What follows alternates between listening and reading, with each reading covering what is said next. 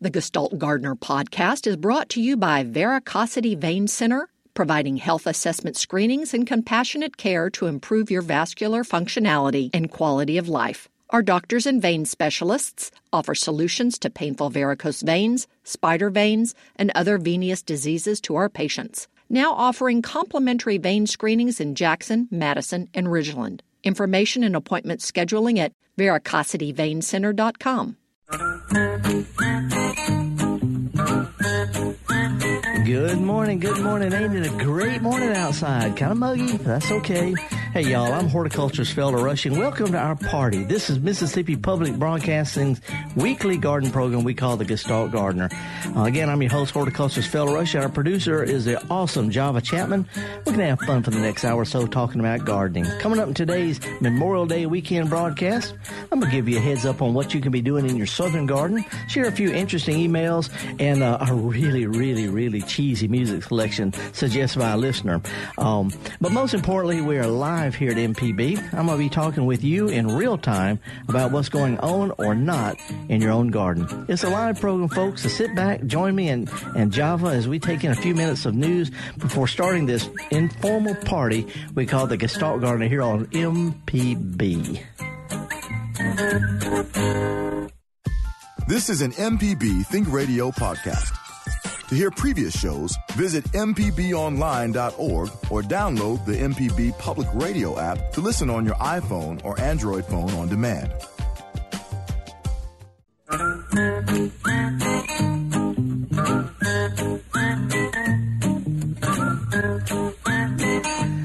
Okie dokie, folks. Welcome back again. Horticulturist Felder Rushing, and we're going to be talking about gardening for the next hour or so this muggy weekend, Memorial Day. A lot of folks may not be aware that Memorial Day, which started out as Decorating Day, actually one of the places that started in the United States was here in Mississippi, Columbus, Mississippi, where the ladies went out and they put flags on all the veterans' graves, regardless of what color their uniforms was or were. But anyway, for the next hour, it's going to be nothing but gardening, folks. If you want to give us a call, it's live. It's toll-free, 1-877-MPB-RING. A lot of stuff going on. But I got to tell you, we got some Java. The music that was sent in by a listener, would you say it's about one of the cheesiest ever?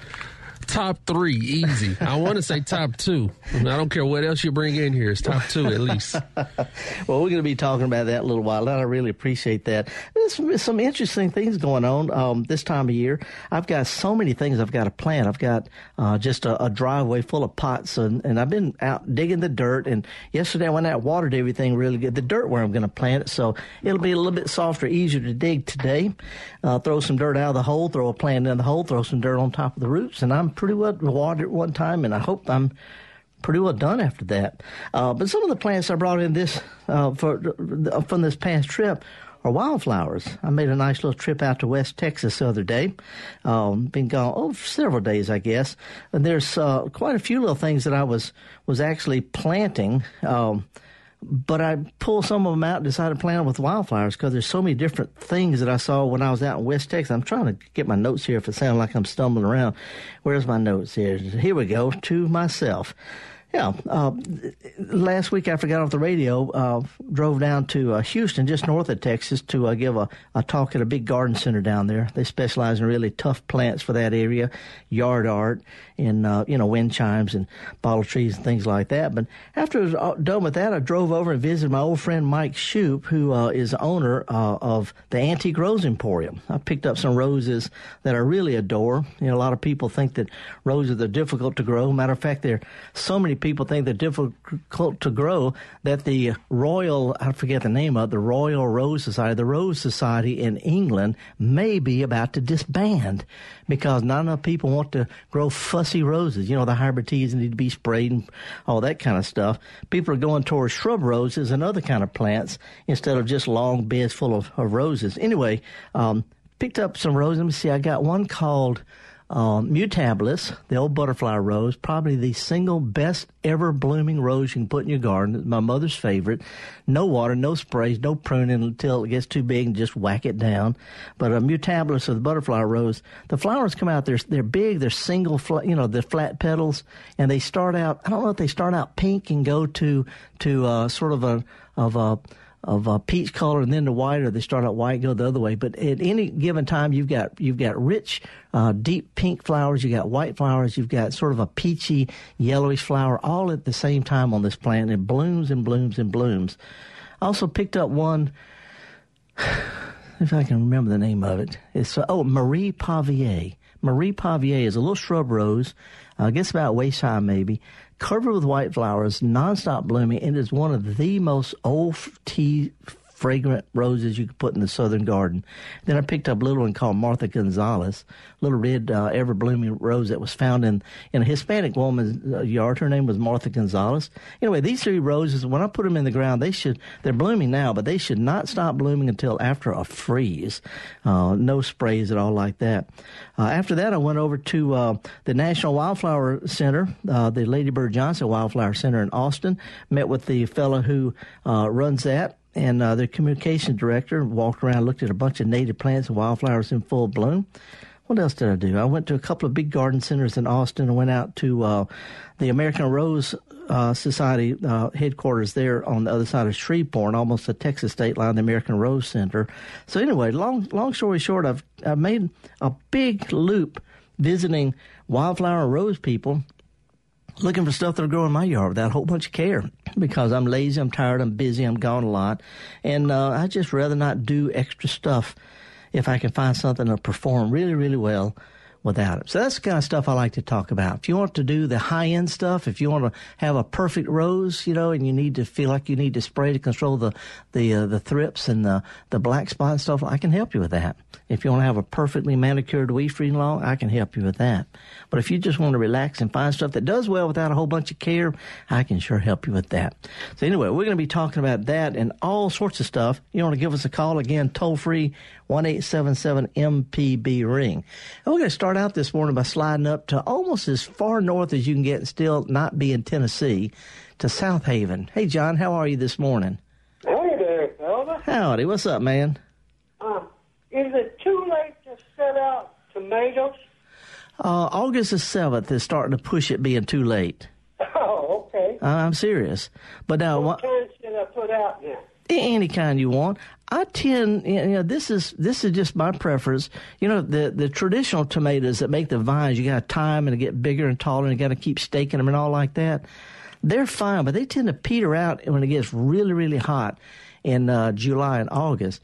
They have bush-type tomatoes. They only get, you put one of these tomato cages around them, and they get about chest high, and they produce a whole bunch over 3 or 4 weeks, and then they peter out. To me, those are better because you can plant them now, and then you can replant them in late June, July or so, and have another crop without having to worry about staking them and all that stuff. But the bush types, an example would be one called Celebrity. It's a real common bush type tomato, and they tend to, they don't suffer as much because you're not trying to grow them as long. Oh, super. How about cucumbers? How about them? Got some growing in my neighbor's yard across the street. It's a rental property, and they moved out, and there's some, I think it's cucumbers. It might be squash, but I think it might be cucumbers growing along the curb out there. But you can plant any of these things in the Memphis area right up until the first week in August and still get a harvest before fall. Okay. Can I ask a question about roses? Sure. Where would I find a sweetheart roses? The old sweetheart rose, a lot of garden centers don't carry these shrub roses, these old garden roses, because, people want to buy the sexier, bigger, hybrid tea things. If you go online, and I don't advertise for folks, but the number one source for these kind of plants is a place in Texas called the Antique Rose Emporium. If you do a word search for that, sweetheart rose is also, I'm drawing a total blank again, Cecile Bruner. Okay, so Cecile Bruner is a real name, but the old sweetheart rose, you can get it from Antique Rose Emporium, or just go online and you can find several sources. It's a great rose. Beg your pardon? Thank you much. All righty, stay cool, John. Okay. Okay, now I don't think we can go any further south than Bay Springs, Mississippi, but hey, Sally, how are you this morning? Hello? I'm good. Hello? Hello, how are you this morning? I'm doing good. Good. What can I help you with? Well, we have little gem magnolias. They're planted on each corner of the front of our house. Mm-hmm. And one side, they're in their third year. Yeah. One side growing beautifully, and it's about 2 to 3 times bigger than the other side. Mm-hmm. So we started looking, and we found the other side has some type of, it's orange on the outside. It's growing on the trunk of the tree, at the base, at the soil level. And when I scraped it, it's black underneath. Yeah, but the other one had kind of a, I forgot what you call it, kind of a smoky black. Yeah, but it rubs off. Yes, yeah. It does. These are going to be molds. Mold. There's fungus, there's bacteria, there's molds. There's some things that have mushrooms and toadstools. Some have just little orangey, fuzzy things. But a lot of different kind of molds. Typically, they grow where the soil is too wet, and that can also explain why your plant's stunted.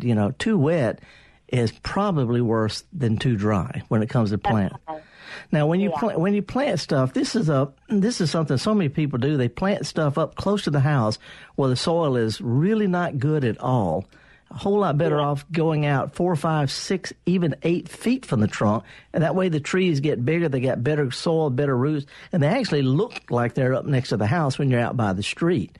But if that plant is staying wet from water coming off your roof, or maybe you have an irrigation system, a little gem magnolia is drought tolerant, and if you keep it wet, or if it stays wet even just for a few weeks, its roots get stunted or even can rot.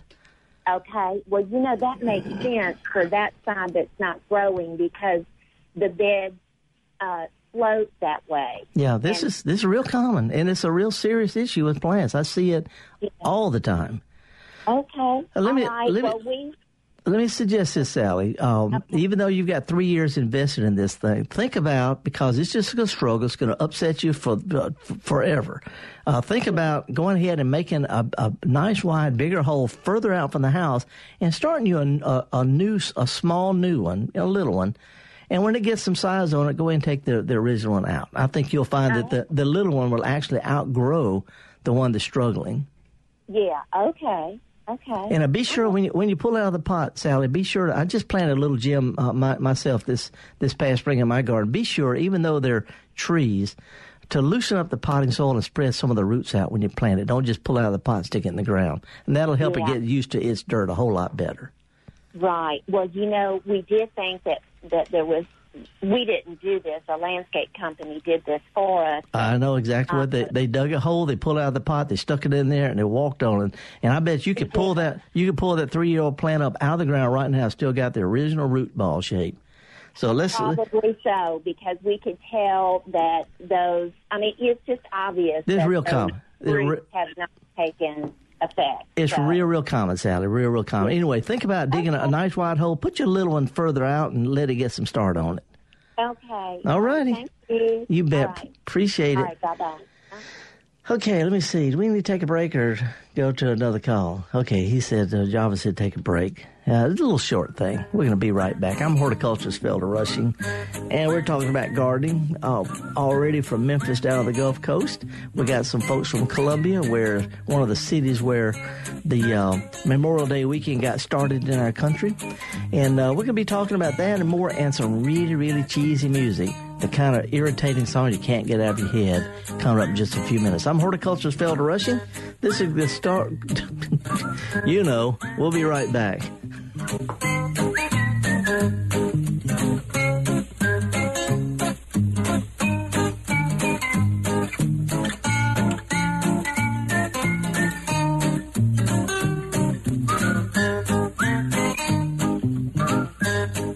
Your home for the arts and music is MPB Music Radio. From classical to bluegrass and everything in between, MPB Music Radio has a sound for every ear. For information on where to find MPB Music Radio, visit mpbonline.org.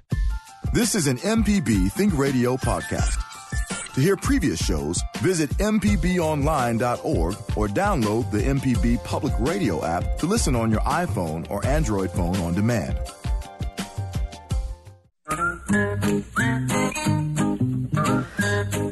Okay. I'm a horticulture fellow, Rusty, and I've always been ahead of myself, ahead of my times, I guess. But Memorial Day is next weekend, not this weekend.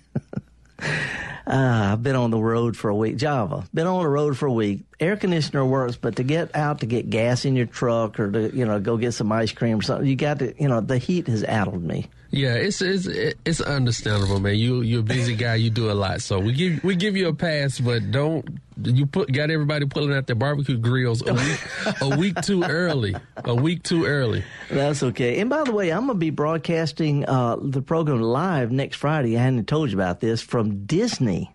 I'm doing they have this International Flower Festival, and every couple of years for the past 10 or 12 or 15 years, I'm their guest speaker.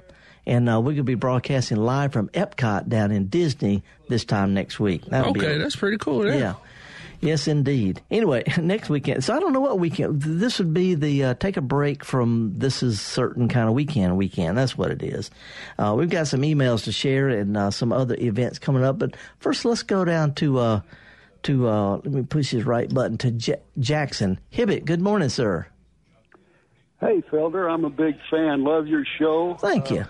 You got all of your books and everything. I make a lot of that stuff up. No, you don't. No, you don't. Great advice. Well, what can I help you with? We got some beautiful amaryllis from Holland this Christmas, and I would really love to take care of them so they'll bloom again next year. What kind of advice do you have? They're still in pots, right? They're still in pots. Okay, keep in mind a couple of things. Some of the fancy amaryllis bulbs don't really rebloom as dependably here as some of the, the old-fashioned kind. And so it's going to be kind of a gamble. The thing to do is give them a little fertilizer. I like to use this slow-release stuff called Osmocote in little round beads. I've got that. Yeah. But only at the recommended strength. It's going to be tempting to add more. Just the recommended strength. And then water, give them plenty of sunshine. Put it out on the porch where it gets, plenty of sunshine. And they should go dormant sometime this summer. They'll die down. That's natural. They go through that cycle just like daffodils and tulips and stuff like that. And they go dormant when they start to flop over and stop watering, let them go completely dry. And for, as long as you want to, 3 or 4 months if you want to. And then you'll start noticing a little bud coming up, a little leaf bud, start watering and fertilizing them again, and they'll start all over again. They do this in the yard or in the pot. So you keep them in the pot? Well, if you've got a really well-drained bed, if you've got a flower bed that's sunny, it doesn't stay too wet, and it's like on the south or the east side of your house, so it doesn't get, cold wind or ice in the wintertime. It doesn't stay too hot in the summer. If you've got a nice, well-drained, sunny bed, you can go and put them out there, but mulch them really well. Okay. And then put something else out there with them to remind you where they are so you don't dig through them by accident sometime. Yeah. Okay, great advice. Thanks, Felder. Okay, and again, expect them to go dormant. That's normal. They'll disappear for a while. Okay, good. Okay, good advice. Hey, Thanks. I appreciate your call. Thank you so much. See you. Bye. Okay, now let's go to Columbia. Hey, Thomas, a little week early on the Memorial Day thing, but how are you today? I'm doing fine. Good. What can we help you with?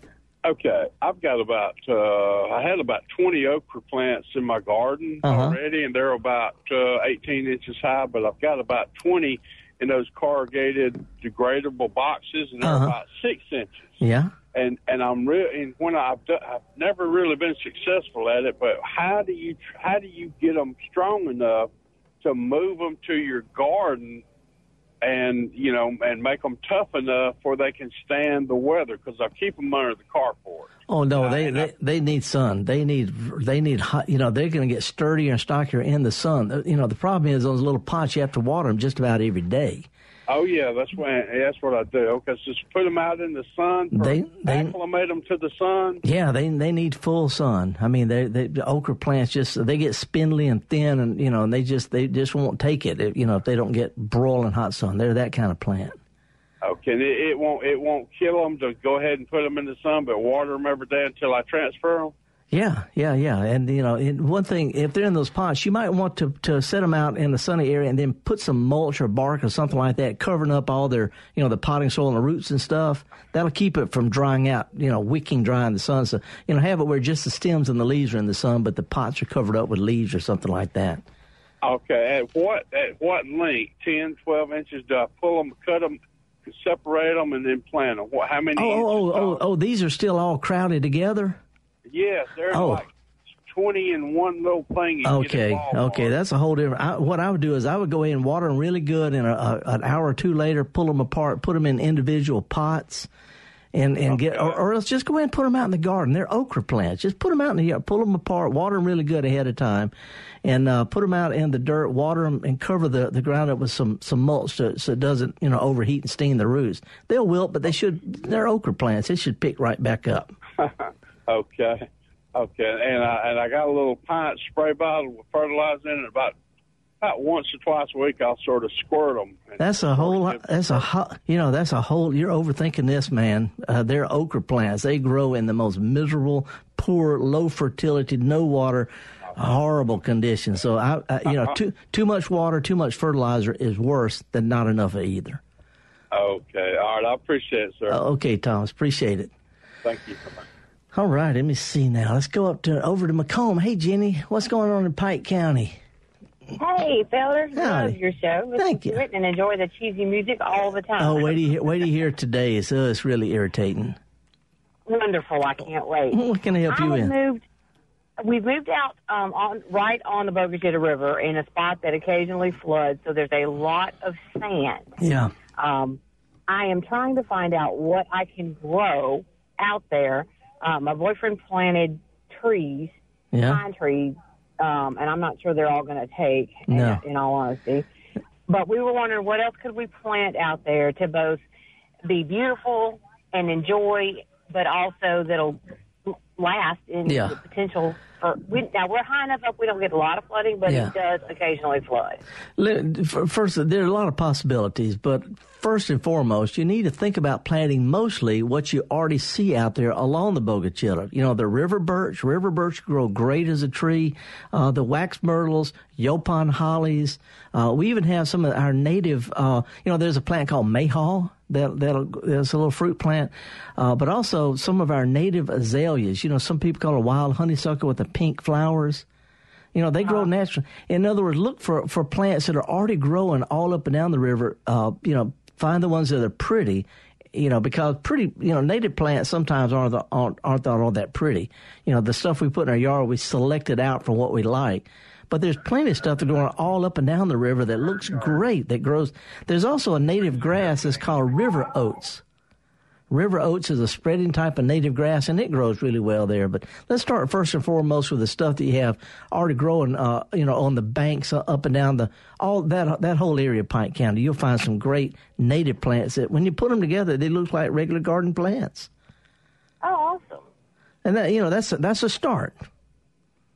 That is a start. That'll give us something to work with. Yep, bless his heart. That's all I can say.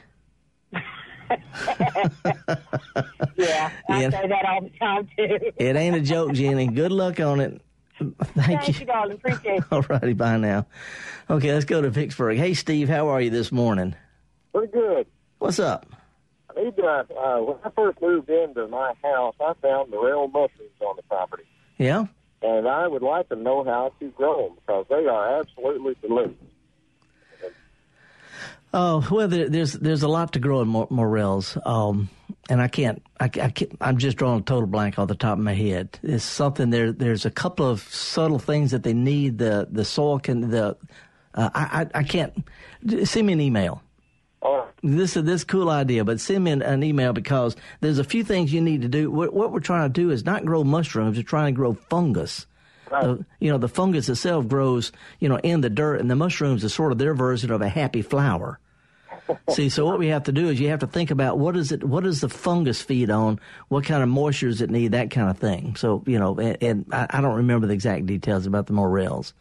Well, I'll send you an email then. Thank you. Yeah, okay, that'll be great. This is something we'll both. I've got my fingers right on it at the house, but not in my brain.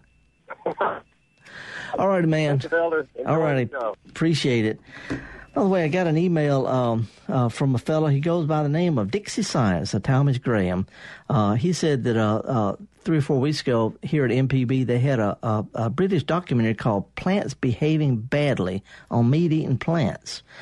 He said that they discussed a not very well-known parrot pitcher plant, the only plant that methodically eats vertebrates, specifically tadpoles.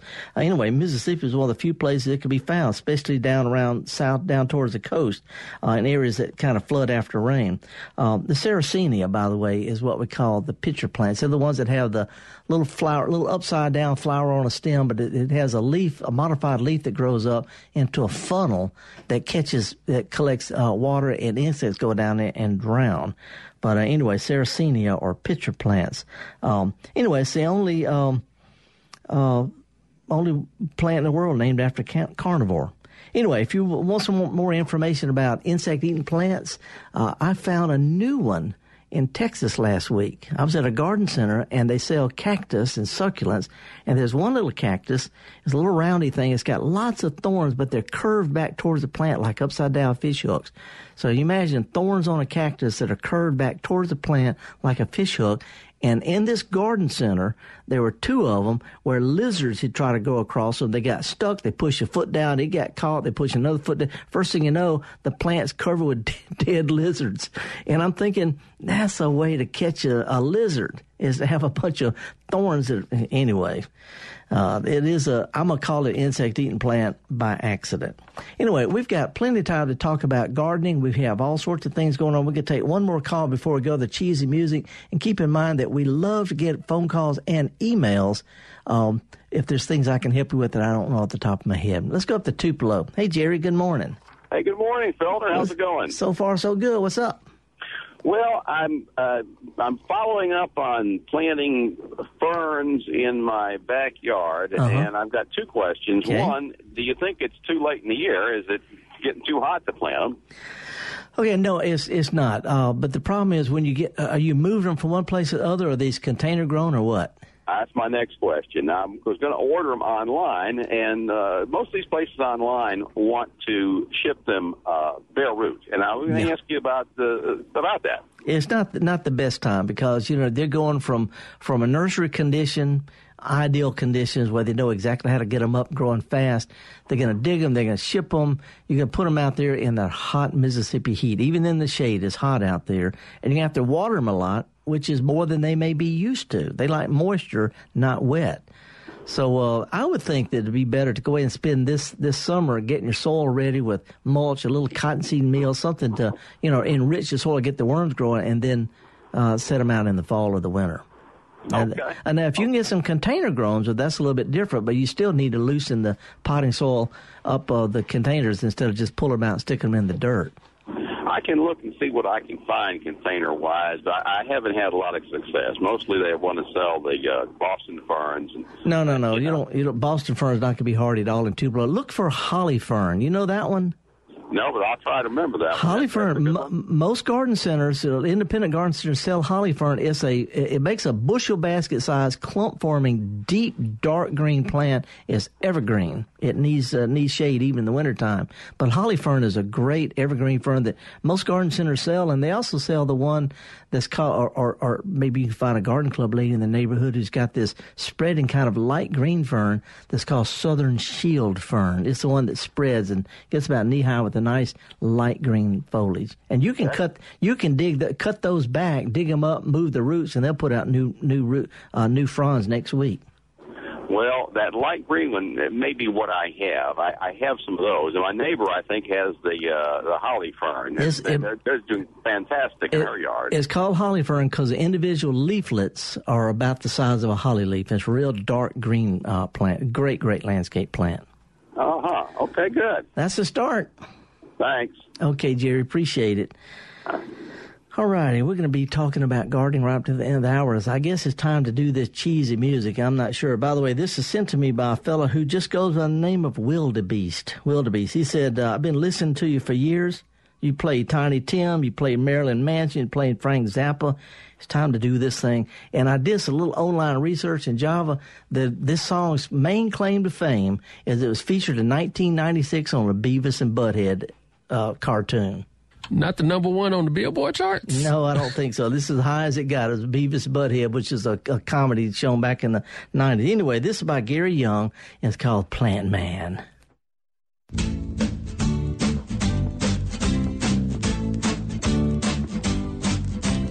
Plant Man knows that the plants will grow.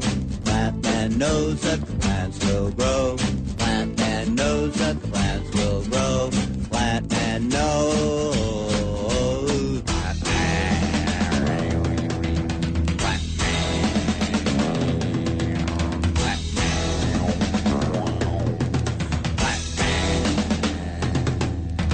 Plant man knows where the plants will go. Plant man knows that the plants will grow. Plants don't know when the plants will go. Plant man knows if the plants will grow. Plant man. Plant man.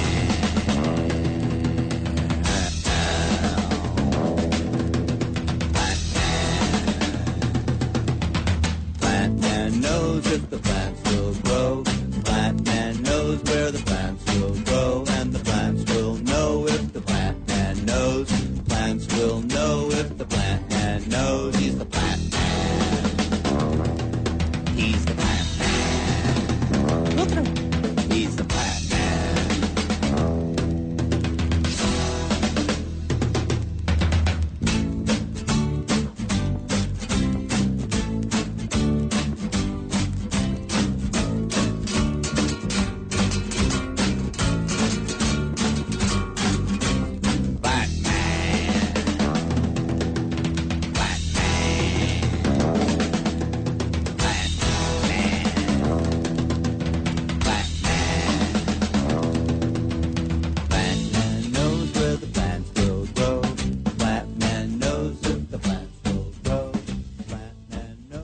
Informative MPB news stories, the local shows you love, up-to-date severe weather info, and the state and worldwide reach telling the story of Mississippi.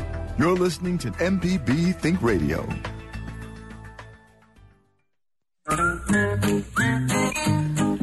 Okay then, folks, welcome back. Horticulture's Fellow Rushing. And, you know, it's amazing to me how people have trouble with two things. They have trouble understanding that plants just grow. They grow. Look out in the woods. Look along the roadside. Look down in the wet areas. There are all sorts of plants that grow in specific habitats, high and dry, hot and dry, sunny, shade, moist, whatever. There are plants for any kind of situation that like those situations. But also, it's not unusual at all for plants to just die. Or worse than that, to look bad. It happens to me, it happens to you, it happens to everybody. And a lot of times plants suffer from root problems because they're planted in places where they don't naturally grow. Plants that like well-drained soil put in heavy clay. And you water them a lot, and it's not quite the same thing as having a moist soil. That actually causes root problems. But too wet part of the year, too dry part of the year can cause root problems that don't show up until the next year, usually by parts of the plants dying here and there. So it's not unusual to have perfectly hardy, healthy plants that everybody else is growing to just not look good or actually die. It happens to me. So anyway, the thing to do, dig the hole a little bit better, put something else in the hole, cover it with leaves, water it, and cross your fingers. I saw some really good tough plants. One of the prettiest plants in the South right now is a native plant called oak leaf hydrangea. They've got the white flowers, the big white bracts, instead of the blue or the pink ones. These are native. They got big clusters of white flowers. And leaves that are shaped like a big oak tree.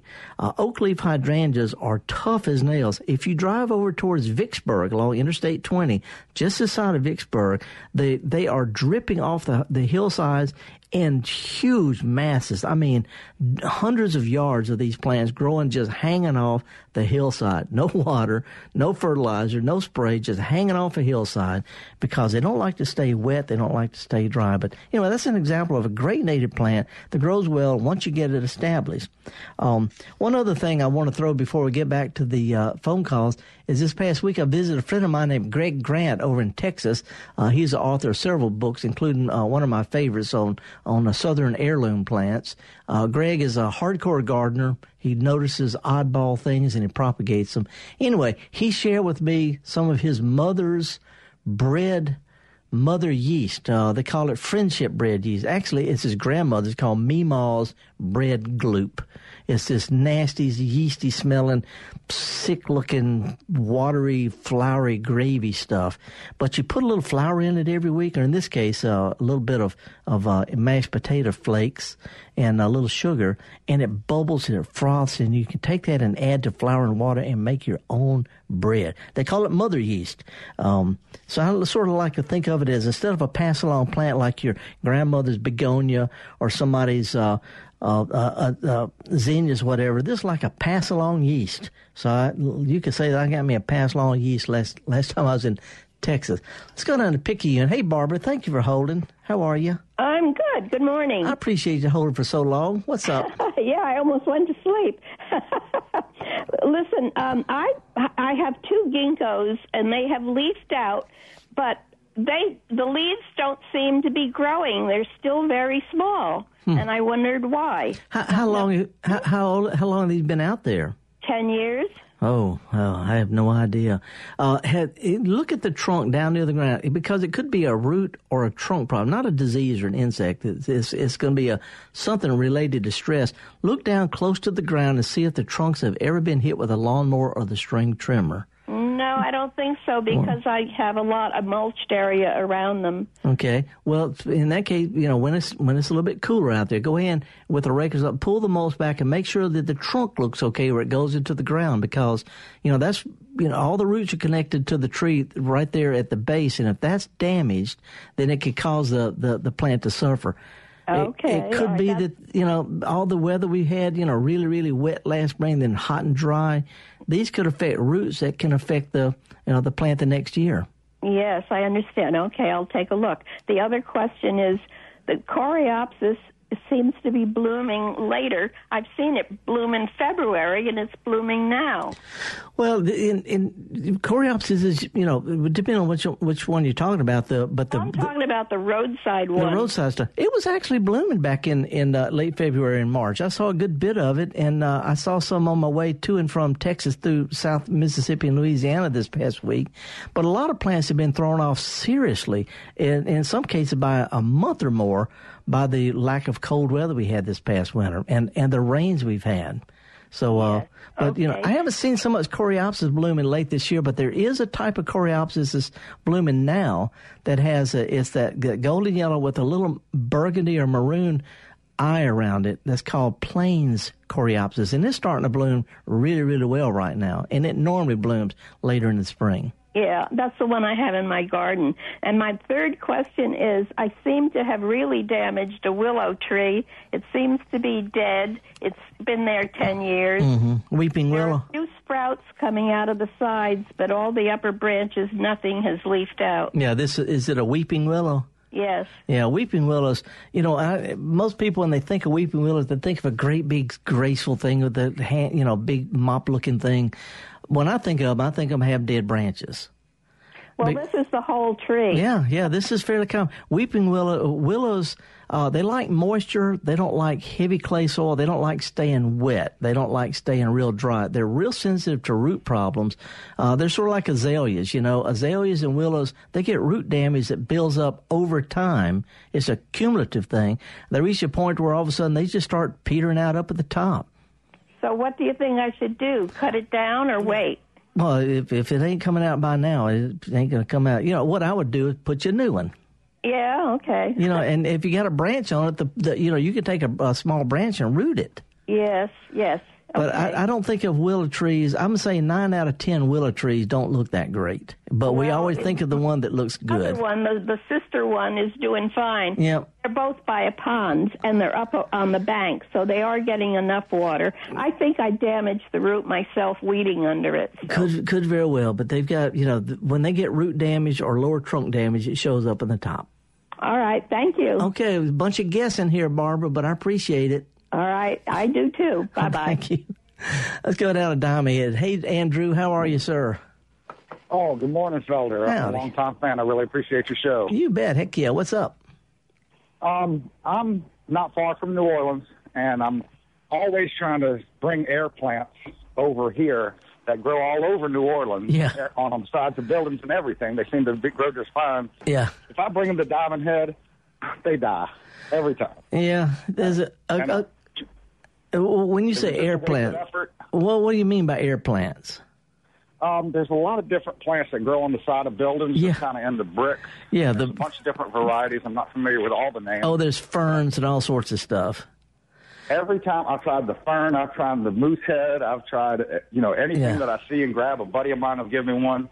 I bring it over here, and it just dies. And I'm wondering if I just don't have the humidity or something. That's it. The humidity and the warmth. New Orleans is below sea level, and it's like a big humid bowl. Anybody who's ever spent a July afternoon or even 2 in the morning knows it is hot and humid all the time, and when it rains, it just steams for a long time.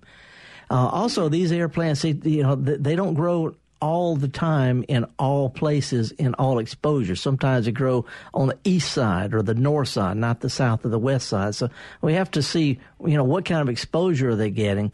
But also they're growing in bricks and stuff that's really, really old and weathered, and that's where the roots grow into. So, if you like these kind of air plants, what you might want to do is create a little small area, carve out a little area of your garden, surround it with a, nice little fence and almost, recreate that humid enclosed area, with the tree, and put you some Spanish moss. And, you know what ball moss is?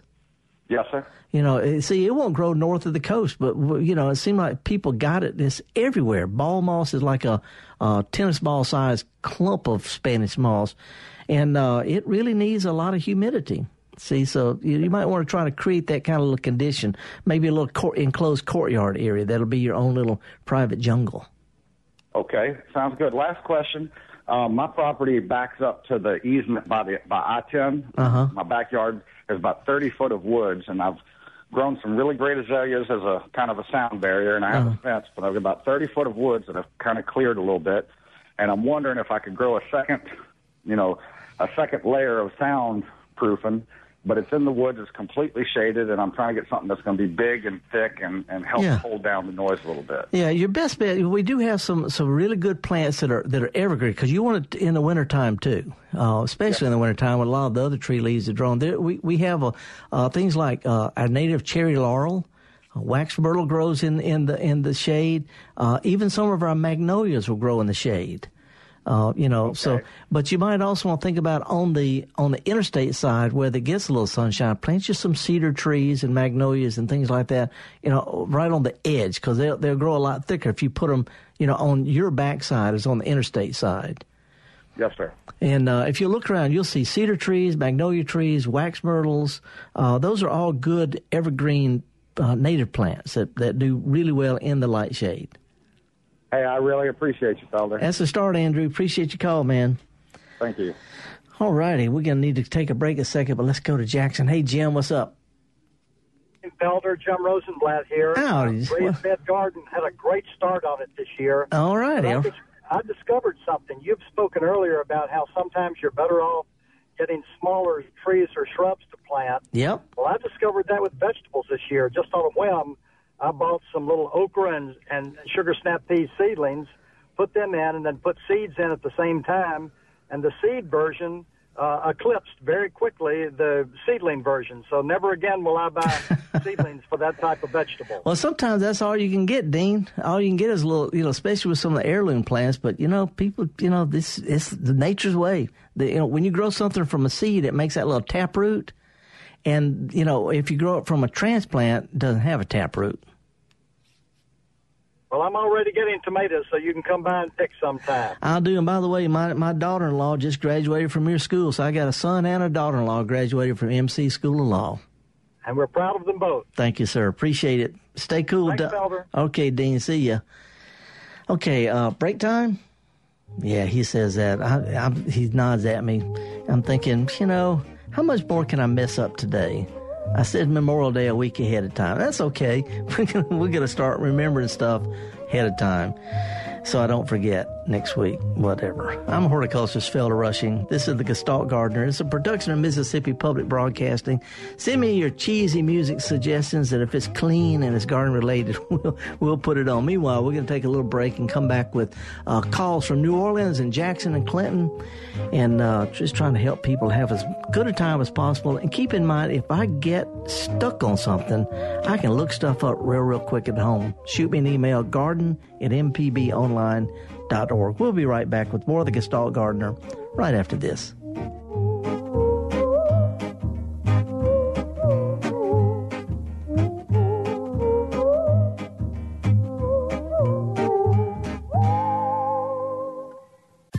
This is an MPB Think Radio podcast. To hear previous shows, visit mpbonline.org or download the MPB Public Radio app to listen on your iPhone or Android phone on demand.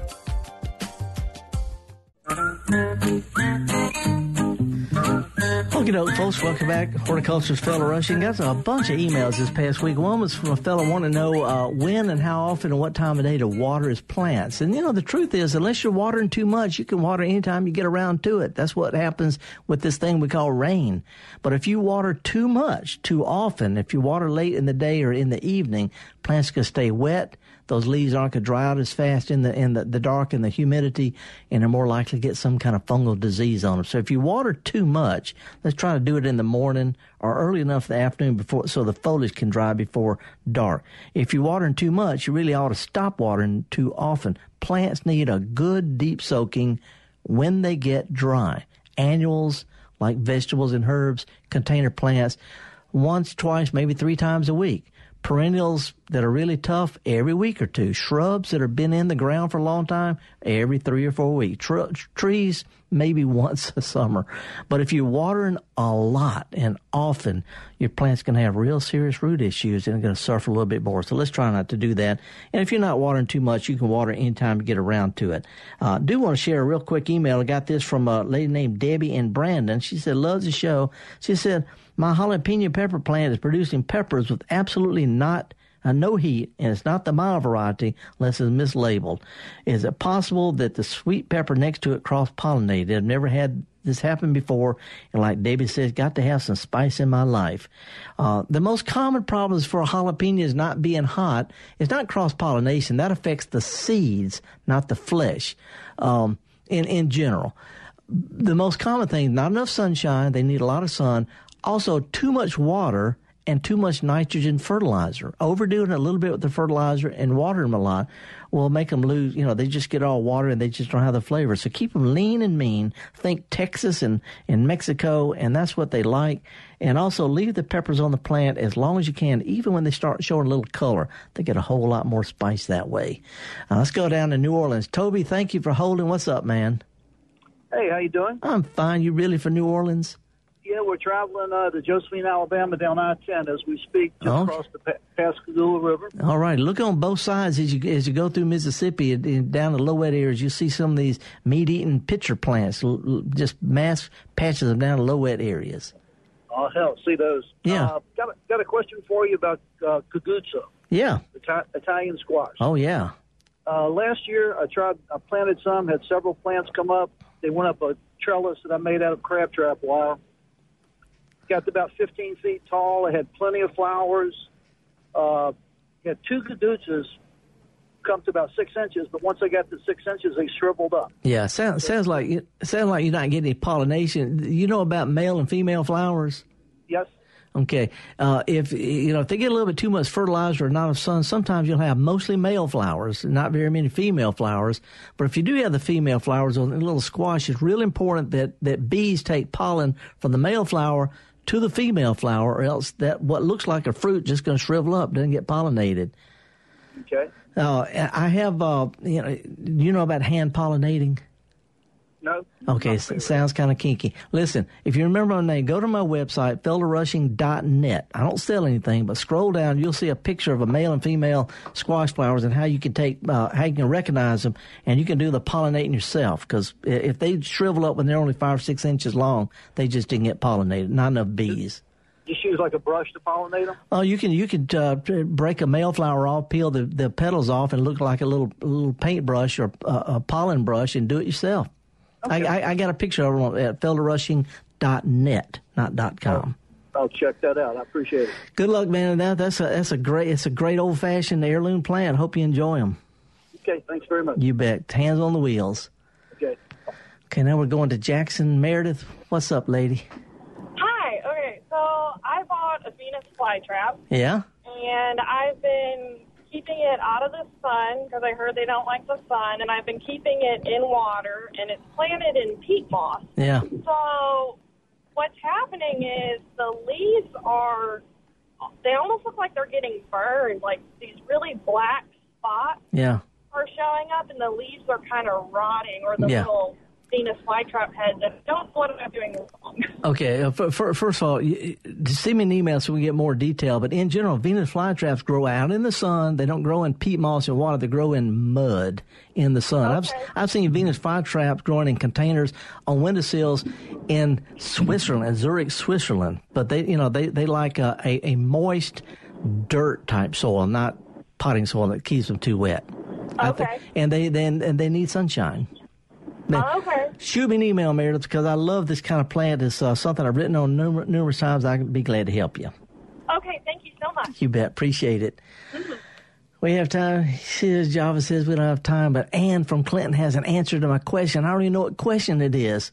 Well, let's go real quick. Ann, we're out of time, but what question do I need an answer to? Just a comment that passed around yeast that you were talking about. Yes, ma'am. The club ladies call it Herman. Herman. Yeah, that's right. That's great. That's an old-fashioned name for it. It's a great one. They all call it, they call it mother yeast, too. Yeah. Well, we all called it Herman. Okay. That's great. Thank you, Ann. Bye-bye. Appreciate it. I've heard of that. I forget why it's called that. I don't know. Next week I'm gonna try to broadcast live from Disney next week. I'm doing a thing at the International Flower Festival. This past week I went to the International, I went to the Wildflower Center, I went to the Rose Center. I'm learning a lot of stuff, but sometimes I run out of thoughts. And today's just been one of those kind of days. That's okay. We're holding it together. This is the Gestalt Garden. It's a production of Mississippi Public Broadcasting, Think Radio. My producer is a really hard worker this morning, Java Chapman. Our phone greeter is Patrick Price. He's from Madison. He's an intern here from University of Southern Mississippi, or Southern Mississippi, the Golden Eagles. We're going to be thinking about you all as I get down to Disney and do a little talking about gardening there. Meanwhile, it's a beautiful weekend. It's going to be moist. Got plenty of time to plant stuff. Take a kid to a garden center, a farmer's market. See if you can find an opportunity to show other people what we do best, and that's get dirty.